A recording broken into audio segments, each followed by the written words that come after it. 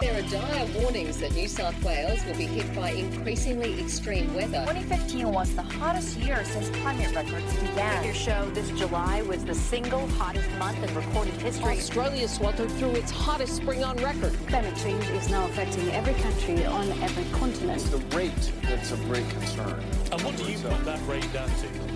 Oh, it's human activity. We have everything we need. Some still doubt that we have the will to act, but I say the will to act is itself a renewable resource. Hello and welcome to this week's episode of Climactic. My name's Eve and I'm coming to you from the lands of the Gadigal people. This week's episode I am sharing with you a Climactic collective episode of Nourishing Matters to Chew On with Anthea. This episode is entitled Working Together, Landcare, New South Wales Aboriginal Engagement, and it's a conversation between Anthea and Craig Aspinall. I picked this episode because I think it's important for all settlers to learn how to walk with traditional owners to heal country, and that not only does Craig have some wisdom about better ways to work together to make sure that country is cared for, but he also has some really useful ideas about how all sorts of volunteer or environmental organisations can make sure that you don't need privilege to participate because the environment is for everyone. This is part one of a two-part series. And in the second half of this series, Craig is going to talk with Anthea about both land and sea. And I'm really excited to listen to that, which you can find on the Nourishing Matters to Chew On general feed. All right, that's enough from me. On with the show.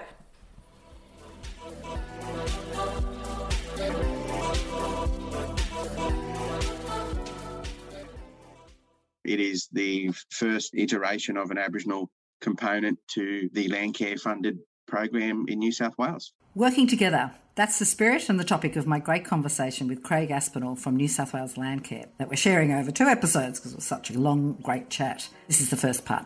Enjoy. Welcome to Nourishing Matters to Chew On, a podcast that takes its cue from big picture, healthy and sustainable food system agendas and digs in to explore their implications and how they are landing here in Australia.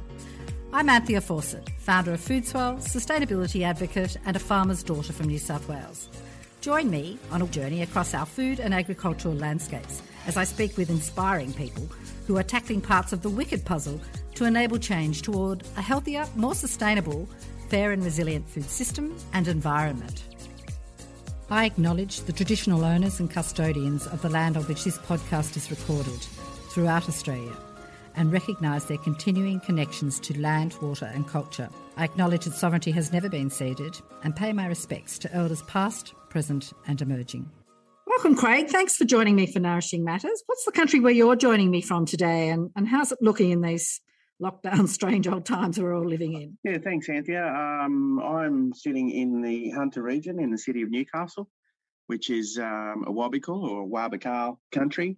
And I'd also like to acknowledge my traditional owners and elders and knowledge holders and any Aboriginal people who may be listening today. Thank you for that. I thought I might lead in with a quote from someone who, perhaps like you, was quite a visionary for healing country and for people coming together to work together to do that. I firmly believe that the natural strategic alliance in this country should be between the farm sector, the environmental movement and Aboriginal people. Because though they come to it from different directions, deeply ingrained in each of them is the desire to better care for country. We're a resource-based economy, but we're not using our natural resources in a sustainable way. We need to be creative in looking for new economies in rural and regional Australia. Some farmers say might be paid for ecosystem services to manage country. Aboriginal people could be contracted to protect their traditional country and to preserve its cultural heritage. There may be other possibilities: carbon sinks, emission trading, or ecotourism and cultural tourism. As we undertake that task and look at those issues, we need to understand that we're dealing with social restructure in rural and regional areas, as well as economic adjustment. This is where relationships are critical, and especially power relationships between various groups. Unless there's equity in the power relationships, the outcomes are going to be flawed and in the long term unsustainable. That's an abridged quote from Rick Farley from an address he delivered in 2005. He was a visionary man. He was the chief executive of the National Farmers Federation from 1988 to 1995. He was a fierce advocate for Indigenous rights and who, with Philip Toyne from the Australian Conservation Foundation, successfully encouraged the Hawke government to commit to formally support the Landcare movement. Landcare then became a national program in 1989 with bipartisan support for the Decade of Landcare plan, bringing farmers and conservationists together as never before. It's taken a while. The desire to come together to better care for and heal country is something that many Australians are yearning for, whether via popular support for the Uluru Statement from the Heart or through the thousands of community-based and voluntary programs such as those that are run as part of Landcare and the broader natural resource management movement across the country. I'm speaking with Craig Aspinall, who is an Aboriginal man from the Biripi Nation on the lower north coast of New South Wales, who has devoted his private and working life to the natural and cultural values associated with land and sea country. He's been a director of Ocean Watch since 2005 and is passionate about the work that Ocean Watch does. It's one of the 56 NRM regions in Australia, but it is the only marine-focused natural resource management organisation responsible for enhancing fish habitats and the marine environment. What we do on the land has a huge impact on the health of our oceans and marine biodiversity. And in this episode, I'm speaking with Craig about his work as the New South Wales Community Landcare Aboriginal Engagement Officer with New South Wales Landcare and the exciting and really important Working Together Aboriginal Communities Engagement Program that he leads. Craig, you spoke at the recent Landcare Australia National Conference about the Working Together program. And the title of your talk was, I really liked it, was Breaking the Barriers Between Landcare in New South Wales and First Nations Peoples, Recognition, Value, Collaboration. Let's dive in from there. Can you tell me about what the Working Together program broadly is and how it came about? Yeah, certainly. The Working Together program has been renamed from its original title being the Aboriginal Communities Engagement Program component of the New South Wales Landcare Program 2019 to 2023. Bit of a mouthful. So thankfully we've got a nice trendy name for it, but essentially it is the first iteration of an Aboriginal component to the Landcare funded program in New South Wales. And how did it come about? Look, a lot of work was done behind the scenes before I've commenced in the role. The Landcare movement making some pretty strong representations to government from the previous 4-year program, which was called the Local Landcare Coordinator Initiative, where a range of positions across New South Wales were funded by government over 4 years to establish landcare coordinators to help facilitate all things landcare throughout New South Wales and help build the capacity of local groups, join people together, facilitate engagement, and obviously, run projects and things like that. So this new program, towards the end of the previous program, a business case was made for an Aboriginal component of any new program that was funded by the government. And yeah, that's where we ended up with today. So the Landcare program being $22.4 million investment accounts for 84 coordinators across New South Wales, 12 regional coordinators. The rest of them are local coordinators across the state. And $1 million was contributed towards an Aboriginal program to get it going. And the remit on it was pretty broad. And thankfully, to their credit, the people who were responsible for delivering or preparing the first strategic plans and implementation plans didn't try and dictate too much about what that program would achieve. So the first deliverables were essentially to put an officer on board and then establish a steering committee and maintain a bit of a database, with the key result being improved collaboration between landcare groups and Aboriginal people, or the flip side being reducing barriers between Aboriginal people and landcare people collaborating. So really quite a broad brush, a broad remit, which has actually been a breath of fresh air, because so many times as an Aboriginal person in many roles I've had over the years, you come into a very defined, rigid portfolio as an Aboriginal employee to say, yes, you will deliver X, Y, and Z, and here's your limitations. So it was really refreshing to come into a role that I could make my own. Yeah. The importance is having the right person on the job who can be quite objective and draw on their own knowledge and experience, but not find favour with any particular area of New South Wales or any particular group, which has occurred in the past. Naturally, people want to look after their own mob and their own crew, but being in a statewide position, I've really had to take a very measured approach to try and assist everyone across New South Wales that I can. Yeah, really helicopter and quite strategic and big picture, which is really exciting. Yeah. Yeah, so the working together, Monica came out of a steering committee meeting where we thought we need to brand this up a bit better, and that was one of my first strategies. So in terms of the program, there were a range of source documents and there were a range of workshops that involved Aboriginal people who went before me, and it's important that I acknowledge their efforts and their work. There was a workshop in Albury, and there was also a workshop in Dubbo. And it's people like Jeanette Crew and David Crew, who've Aboriginal people from down the Murray region who've been involved in Landcare for many years before this program came up, and were strong advocates for it to be funded and delivered. So I pay my respects to those fellas. But yeah, out of all those source documents, I sought to package it up into themes, or I just sort of saw what they wanted. Here's the recommendations from the Aboriginal people. Here's the recommendations from some Landcare people. Here's some recommendations from the overarching strategic documents and what their outcomes are. Package it all up, put it together into an action plan. So I end up landing on 5 key themes. And those themes... Yeah, I was going to ask you that. Yeah, and those themes are recognition, Aboriginal recognition, Aboriginal representation and inclusion, relationships and collaboration. I think that's a no-brainer, that one. Awareness and education, and then resourcing. Because I guess, Craig, historically there have been numerous and many barriers to Aboriginal people perhaps feeling welcome or able to get involved in Landcare. Would you like to comment on that? Yeah, well, look, you're absolutely right, and this is long overdue. And I am proud to say that Landcare New South Wales, as an organisation in its strategic plan, Landcare New South Wales being one of the 2 partners in the Landcare program, the other one being Local Land Services, the state government agency. Really, for Landcare across the country, what New South Wales Landcare is doing is pretty groundbreaking and is a bit of a first, isn't it? Yes, and I am proud of Landcare New South Wales' statement in its strategic plan that says that we acknowledge the original inhabitants of this country, being the First Nations people, as being the original land carers. So narrative I've been working to flip anytime I chat with someone is that, because it was mentioned to me that we want to get more Aboriginal people involved in Landcare and joining Landcare. And I said, oh, hang on a second. Isn't it that you want more Landcare people to be involved in Aboriginal Landcare? Because we are the original land carers. So you need to flip that mindset around a little bit and see it from a different perspective. So, yeah, you're absolutely right. It's a groundbreaking initiative.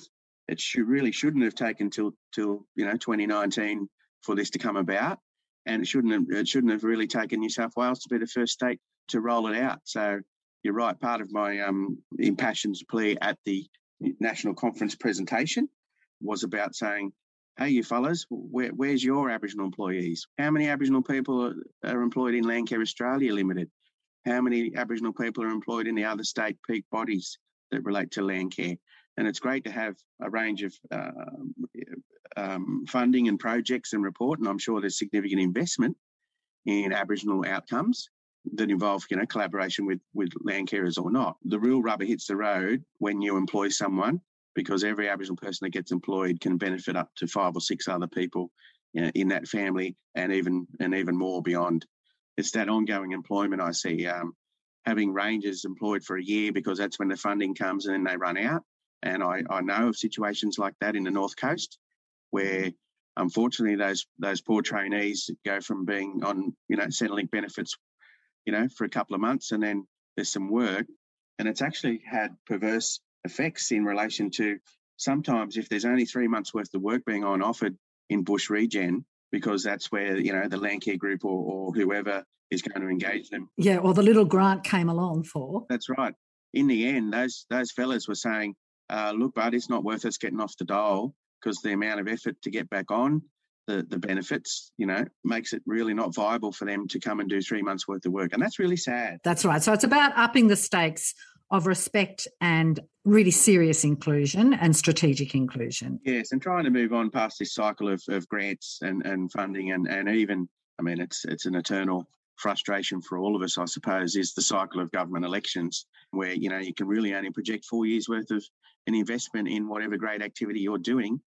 And then it has been the case that a lot of fantastic work gets unfunded after 4 years purely because of a change of government or a change of policy. Yeah, and that I think that applies to the NRM sector across the board pretty much, doesn't it? Absolutely, yeah. So many rich things you've just shared there. So really the program, it's, as you say, 2021, the year of healing country, it's really not just about getting more Aboriginal people involved in Landcare as it currently is it? It's really much more about perhaps helping to reimagine how we think about country and being on and with country, isn't it? Would you like to perhaps share your thoughts or help non-Aboriginal people such as myself? Would you like to share your thoughts about what country, capital C, means for Aboriginal people and for how non-Aboriginal people in Landcare are perhaps travelling in developing their understanding of and embrace of Aboriginal understandings of connections to and obligations to country? Yeah, look, it really comes down to the big R word, relationships. And part of the initiative of the program is I've been focused on relationships between people, but really country to me is about relationships with the land and people. And so, country for me is life, provides everything for us. It also has tremendous well-being aspects to it. And I just know when I drive a couple of hours north back to my original country around Foster-Tuncurry area, and I know as soon as I get somewhere around the Bulladila mark, somewhere, just north of the mile, you can see and feel, and I'm not a vegetation expert, but you can just see and feel the trees and the plants, and it's this familiarity of everyone has somewhere where they go where they just feel warm and just like, this really feels like home. And that's what country is, and it's different for everyone. Obviously, mob from different areas aren't going to get that same internal funny feeling when they, go through my country, but they're going to get it when they go through their own. And I remember an Aboriginal colleague years ago telling me, because I said, "Oh, Dawn, I get really, I don't know, when we get through this bit, I get real funny, And she said, "That's your country talking to you, Craig," And I just went, so I can be a relatively deep spiritual thinking type fella, but it is something that I've had to learn from other Aboriginal people, because I didn't grow up as an Aboriginal bush black. I didn't grow up as an Aboriginal boy at all, really. I was raised by my non-Aboriginal mum, single parent, only child. I was a happy kid, very sporty, went to school. Look, I knew I was Aboriginal, listening to the family talk at night and things like that, and my mum talking to her sisters and stuff, and them sort of, trying to ask her, when she was going to, talk to me about certain things and at what age and stuff. So I'm pretty clear. I had the ears pricked. I'd be sitting up at night listening to what they were saying. So, look, I knew what the go was. But the thing is that, all the kids on the mission stuff, I didn't live with them. And so I wasn't immersed in their culture. I think they knew that as well. And I got a real funny story was I was crossing near the mission at Foster to head to the sporting ovals to play soccer one Saturday morning or whatever. And I didn't cross right on the corner of the mission now. I sort of went diagonally across a spare block. And there were some Koori kids playing out the front yard of the first house there. And because it was always like, oh, they're going to bash me or whatever, which, that had occurred over the years at school and stuff. Because from their point of view, they'd be saying, look, you're a black fella, you should be living here with us. What are you doing? Not that I was living flash. I was in a bloody caravan park. But anyway, I wasn't living a high life. But to them, I was an Aboriginal person, and I wasn't living in the community with them, and which wasn't my fault, of course. But I was aware of that, so I was in a little bit of an avoidance mode. Anyway, I started crossing this spare paddock, and they started chucking rocks at me, and I thought, a bit scary, So I'm hoofing up the steps a little bit faster. So I must have got at least, I don't know, flashing back now, it's a bit like when you catch a fish and it was only 6 inches long and ends up 12 foot long when you tell a story 20 years later. But But I reckon I was 50 metres away from these fellas, and they chucked this biggest rock the size of a bloody softball, and hit me square in the back of the head. And lucky it was a pretty round sort of pebble-shaped rock, and it got me on the flat, so there was no blood, no nothing, and it just sort of knocked me down a bit, knocked me forwards. And it's amazing because, I don't know, a non-Aboriginal person might, that might be the trigger for them even further hating Aboriginal people the rest of their lives, or, those bastards or whatever. And funnily enough, I always remember what I thought. I just looked around and went, far out, these fellas are deadly. That dude threw that from that far and got me right on the back of the melon. I just went, these people are supreme athletes.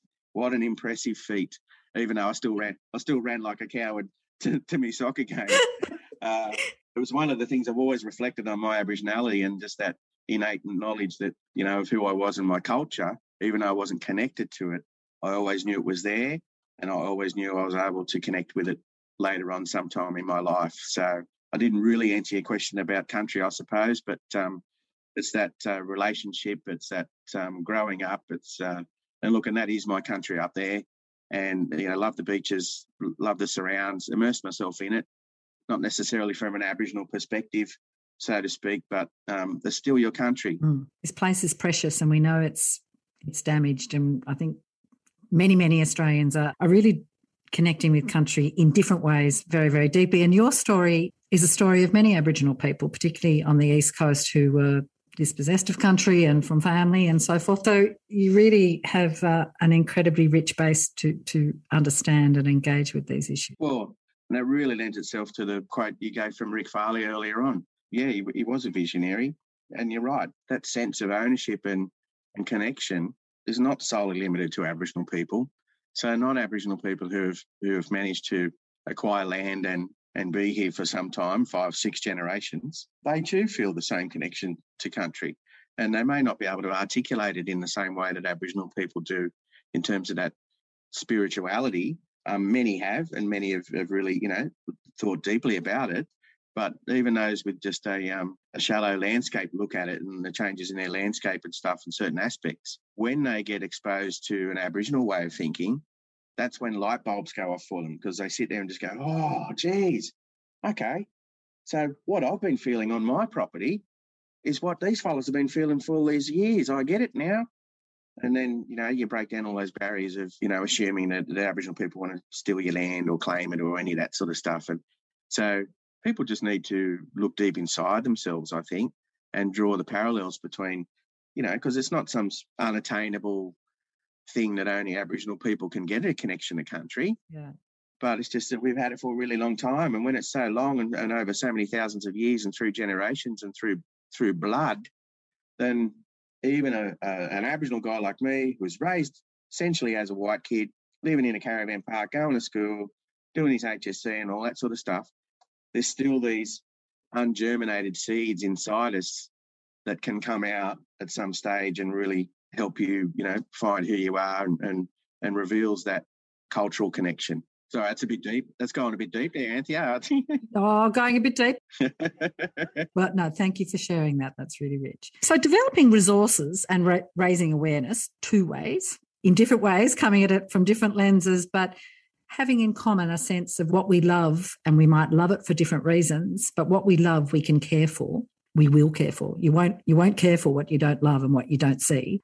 It all sounds pretty key to building people's confidence to get to know each other better, more comfortably, and to work together with respect. And the Aboriginal protocol guidelines you've developed as part of the program so far are really powerful to help with that. And the Working Together Small Grants program also looks really key as a tool, if you like, that you've developed to give people the confidence to connect and just get on with the conversations, really. But before we speak about the protocols and the grants program further, perhaps we could step back a little bit, and I might ask you to comment on perhaps some of the sort of taken for granted things about Landcare that are perhaps a part of the culture or the structure of the way it's worked that can pose challenges but can also be opportunities for change. And I'm thinking of things like, about volunteering, for example. That's quite a specific sort of thing that some people can do more easily than others, isn't it? Would you like to talk about your observations about Landcare in terms of its culture and how it operates that are pretty key to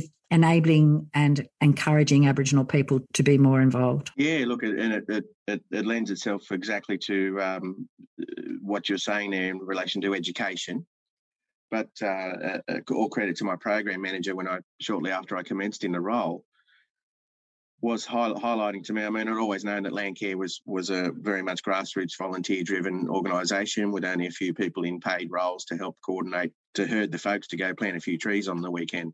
Was pretty much, how I'd understood it. Well, she pointed out to me that volunteering is a privilege to some extent, because if you're in a situation where you're still trying to secure the fundamentals of life, which is shelter, housing, food, clothing, then you're really not in a position to be able to volunteer your time for a hell of a lot. You're absolutely right. That lends itself to me trying to educate the Landcare community. And look, I've been really one of the most refreshing components of coming into this role is the appetite and support and interest there is throughout the Landcare network of New South Wales in engaging with Aboriginal people, acknowledging and bringing them along for the journey as well that they're going on, because they see that this is a massive gap that was missing.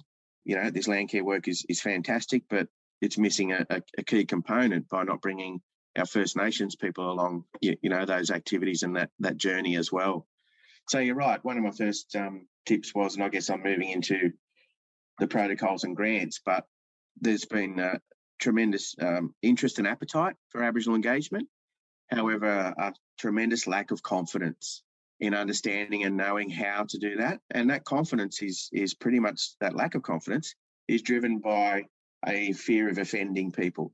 And I've delivered a lot of cultural awareness sessions to groups, classroom style, which is I'm an old maths teacher and old university academic. So standing out the front of a group of people and talking's never been a problem. But getting in the bush and... I hadn't noticed that, Craig. Yeah, but getting in the bush and talking about scar trees and stuff, obviously based on the upbringing I described isn't something that I would consider myself qualified for.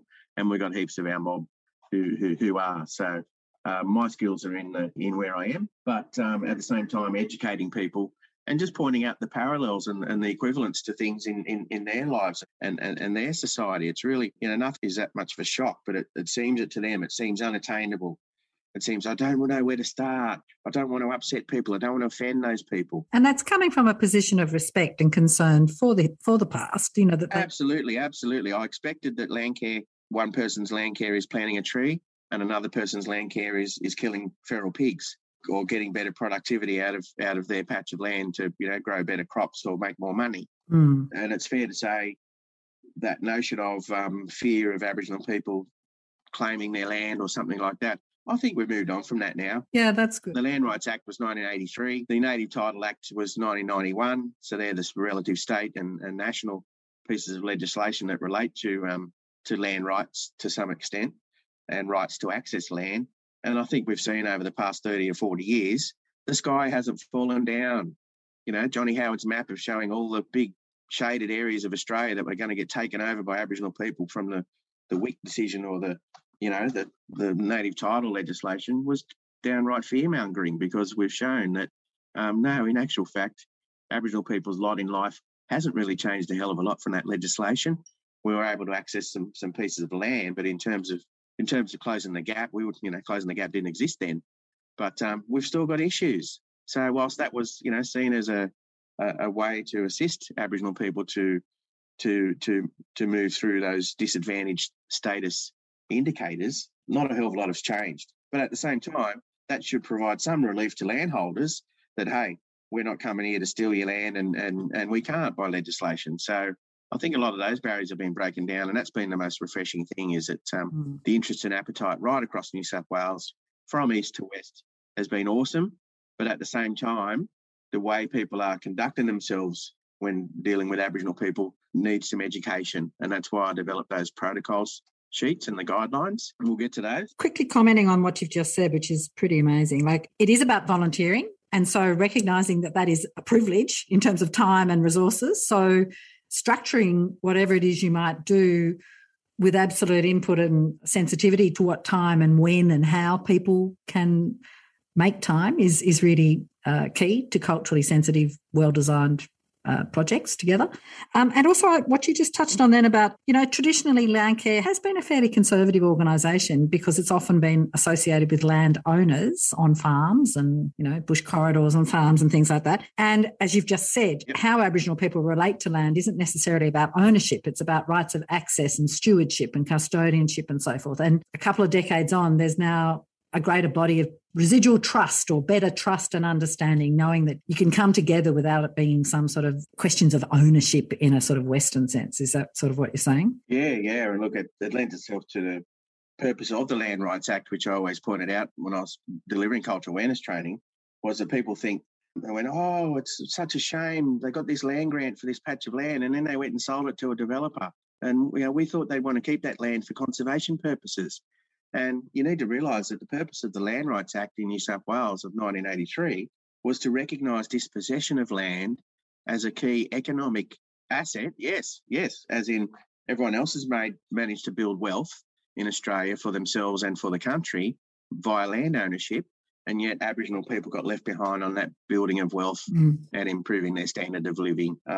If they, obviously Aboriginal people value special places and value country, but at the same time, it is the kangaroo that's on the dollar coin that we hunt now because that's what puts food on the table. So, not many of us are out with spears spearing kangaroos to make a feed anymore. Some are, but plenty of us aren't. You got to get a job. You need money. You need cash. You got bread and milk. We're not making damper in the rocks and stuff many places anymore. We go down the shops just like everyone else, and you need money and you need food on the table. So, that dispossession, through the Land Rights Act has led to some, through the Land Council system, some have been able to turn that into some revenue and then use that revenue for community purposes such as housing and culture and employing guys to manage other patches of country that they may own. We're all in the 21st century, different ways to steward and care for country. Yeah. And you're spot on, and I think I know where you're heading with that volunteering aspect, and linking it to my presentation at the national conference was that I've been pretty strong and in this role and the whole time, and it links to the small grants program, which we'll get to. But if you want Aboriginal people to be engaged, you pay them for their time unless they choose otherwise.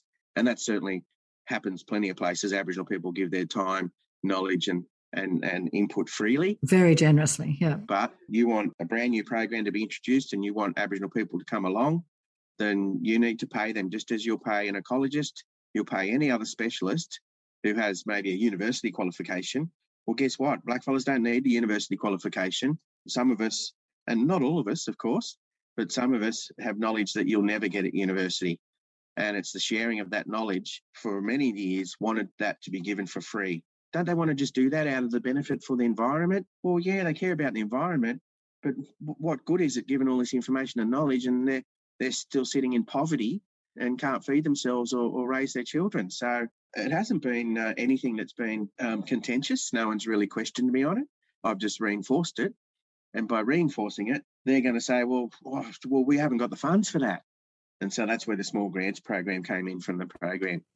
So it's really about respecting people's time and knowledge, and like any expert or busy person, if you want them to be taking a lead role and sharing very valuable knowledge, then respectful and just sensible to remunerate and acknowledge the deep contribution they're making. Absolutely. Let's turn now to the Aboriginal protocols that you and your colleagues have developed. I've got them. I've printed them all off. I've read them all. I'm sure I'm transgressing a few of them already, but they are really clear, powerful documents. And I understand that part of the way you created them was via a pretty fun interactive webinar involving 40 Landcarers, partners and community members, modelled along the lines of You Can't Ask That, the ABC show that's very popular. But that was a really clever way of going about getting to some pretty curly issues and challenges and touching on some sensitive issues in terms of history and how people who aren't familiar with Aboriginal culture feel uncomfortable or are just plain ignorant about some of the things they might or should know about. So that webinar was pretty amazing, and I don't want to put you on the spot too much about that, but it was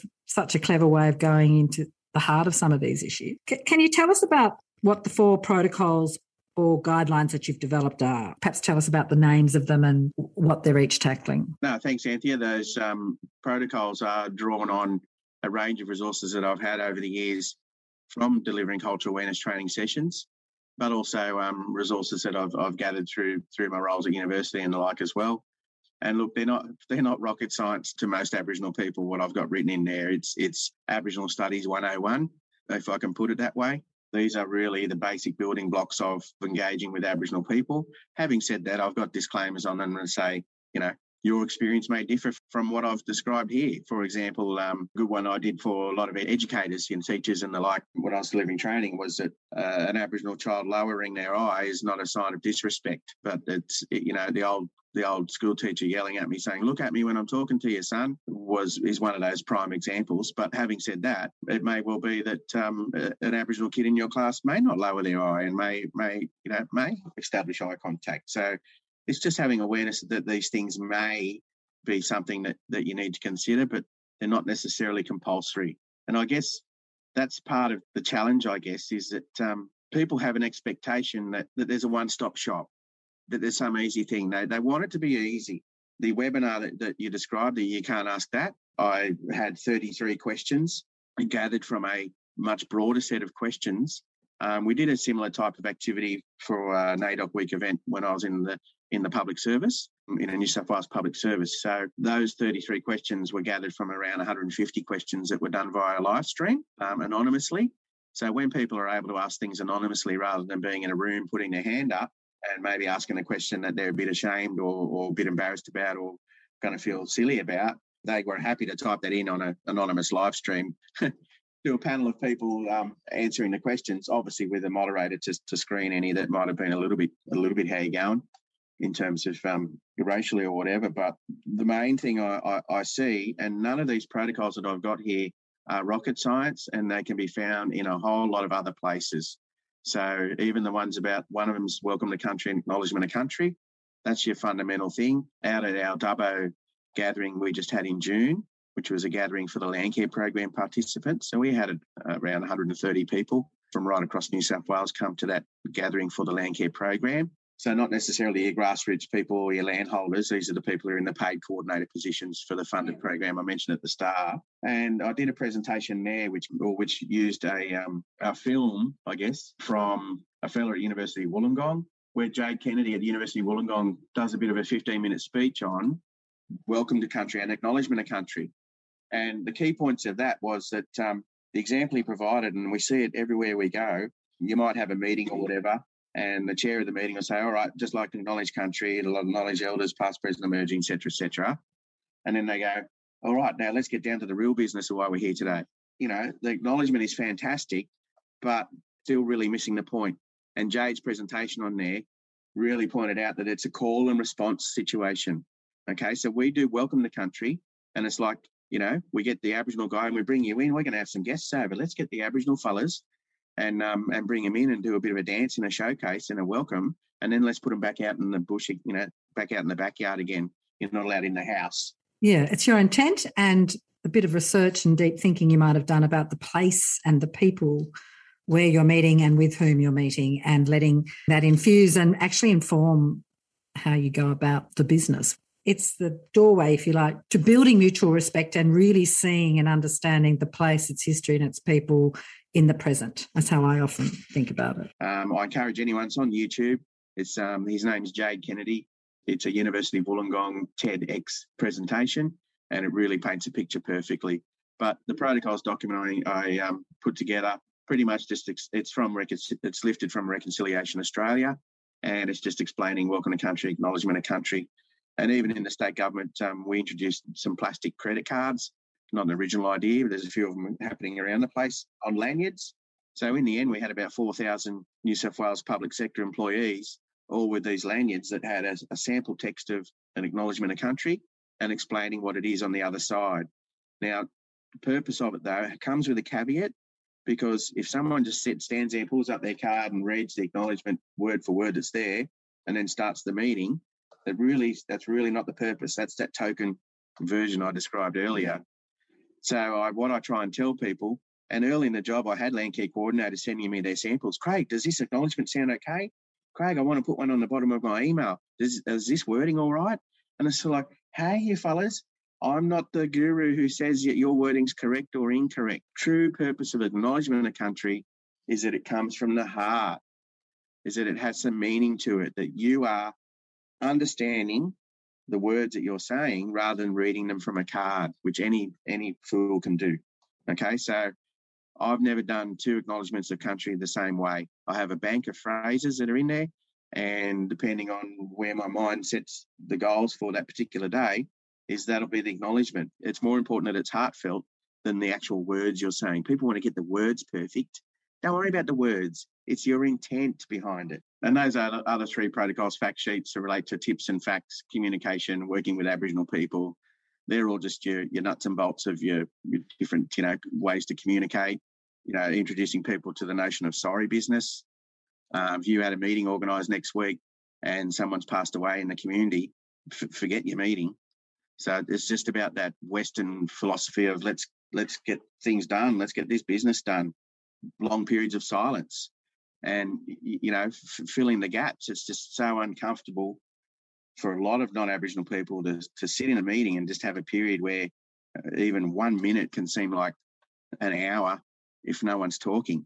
This burning desire to fill those spaces by a lot of non-Aboriginal people. But in fact, those periods of silence were a feature of Aboriginal meetings, and not just talking for the sake of talking. Yeah, and reflection and yarning as an iterative, circular, non-confrontational, but snowballing together rather than Western ways of talking about these things is often... Yes. Yeah, or either-or decisions, allowing space for the conversation to move and for people to move together without having to contradict each other or confront each other. And look, part of those I've used in my presentations. I used it at both Dubbo and the national presentation. A couple of them I highlighted was Aboriginal people can see straight through any lack of authenticity or self-interest. We may still come along for the ride and play the game because there is something in it for Aboriginal people to exploit, but we've got pretty strong radars on picking up what's something that might use us up and what's something that's genuine. So my call to Landcarers is to be genuine, open and honest. And it might take time. You'll get tested. But if you are patient and resilient, you'll end up with a very enriching, ongoing relationship with Aboriginal people in your area. Yeah, no, that's beautiful. And Craig, I really liked what you said about quite culturally very different things about how we communicate. You mentioned about looking people in the eye and mainstream expectations about looking in the eye, but for different Aboriginal people, something that's not done. And somewhere else in one of the fact sheets, you refer to how, often hearing or direct hearing can be quite an issue for Aboriginal people, and I'm a bit deaf myself. So actually, just understanding that these are what might appear evasive communication or non-communication. It's coming from a very different place, and it often means something quite different, doesn't it? And look, the default position for an Aboriginal person who may be not understanding or not appreciating or not hearing. Yep. But is to nod and say yes. Yeah. It is the first thing. An Aboriginal person will just go, they'll sit in a meeting and nod and say yes before they're sitting there going no if they don't understand it, because they just go, yeah, whatever you want. Yeah, I've seen it all before. Oh, you fellas are here again wanting to do something. Yeah. The crux of my presentation and the national presentation was to point out consultation is not collaboration. Collaboration is co-design, and co-design can only happen when both parties completely have an understanding of what it is they're trying to achieve. And then they work out how they're going to do it. Someone introduced a term to me not so long ago, which was another fantastic eye-opener for me. We've got a pandemic at the moment with COVID.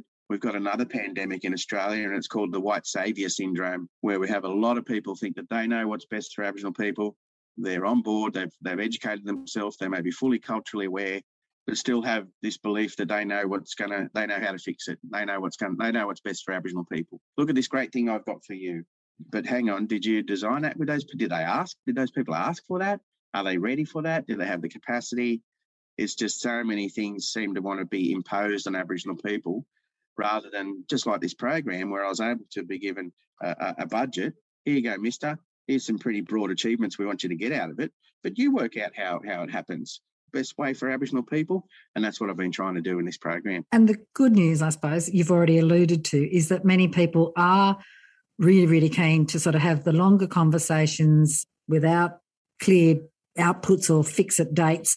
A lot of people within the Landcare movement are really keen to learn how to engage and to do it without being rude or stubbing people's toes. Like you said earlier, that the enthusiasm and the concern, and that there's a lot of enthusiasm, but people often aren't acting because they're worried about doing exactly what you've just said, appearing as though they've got the answer or telling people what to do, and they're very conscious of not wanting to do that. Is that right? Yeah, and look, it harks back to that confidence thing I was talking about before, and I'm sort of flummoxed sometimes because I'm like, I didn't really do anything, but that lady is so thankful and so gushy and so, oh, Craig, it's so fantastic you're here. All I did was run my eyes over what she was planning to do or had a quick chat on the phone. And we've identified that is that it's a type of mentoring, I guess, in an informal way. Yeah. But it's just my existence or just me being present or being available for them to call or send an email and get a quick response has been the most valuable part. And for me, really quite easy and simple. And that's why I said I've been a bit flummoxed, because I thought I'm not really doing much. I can't hang my cap on the fact I had a chat on the phone to a lady. But in actual fact, the meaning of that to her is untold. And then, so I'll build that confidence, and then from there they can go forth and conquer, you know what I mean, and forge their relationships, because I can't do it for them, but I can definitely hold their hand along the way. And that's essentially what it is. It's a bit of a chaperoning.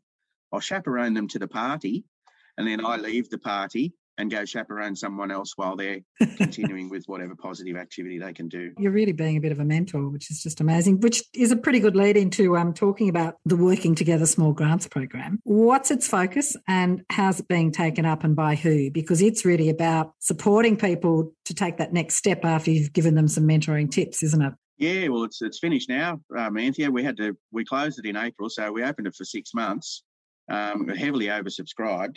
But fantastically, we had, I came on 12 months into the program by the time they got the position advertised and sorted out, which means that there was an amount of funds from year one that was unexpended.